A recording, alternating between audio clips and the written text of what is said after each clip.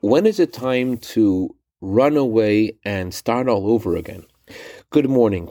The Talmud says that if there is a snake crawling on you while you are praying, obviously not a poisonous snake, you should not interrupt your prayers. But if a scorpion is crawling on you while you are praying, you must stop your prayers. The Baal Shem Tov explained that the inner meaning of this passage is as follows.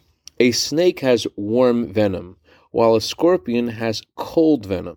If you feel a warmth to things that you shouldn't be excited about, you're just human. Your prayers are okay.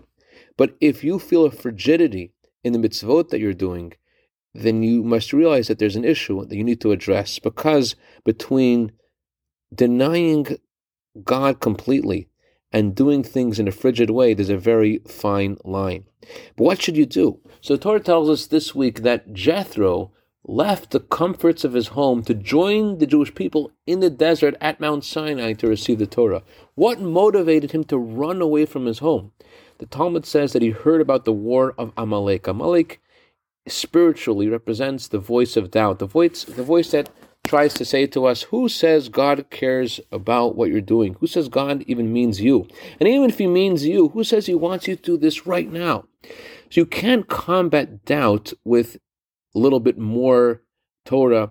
The only way to combat a doubt, which is just an insolent voice, is by throwing yourself into your Judaism beyond logic and reason. You can't answer a doubt with logic. So that's why Jethro ran away from his home to receive the Torah, which spiritually represents to go beyond logic and reason in our devotion to God. Candlelight time for Los Angeles is 4:55. I'd like to dedicate a minute of Torah today to Mrs. Zipporah Caston in honor of her birthday tonight, and to Rabbi Yosef Mandelbaum in honor of his birthday for a year of bracha v'atzlacha b'gashmius u'v'ruchnius. Also, I could dedicate this Lui Nishmas Reb Meir ben Reb Asher HaKohen, whose anniversary of passing is tonight. May his neshama have an aliyah. May he be a good intercedent on behalf of all of his family for all good. B'seich Klal Yisrael. Have a wonderful Shabbat.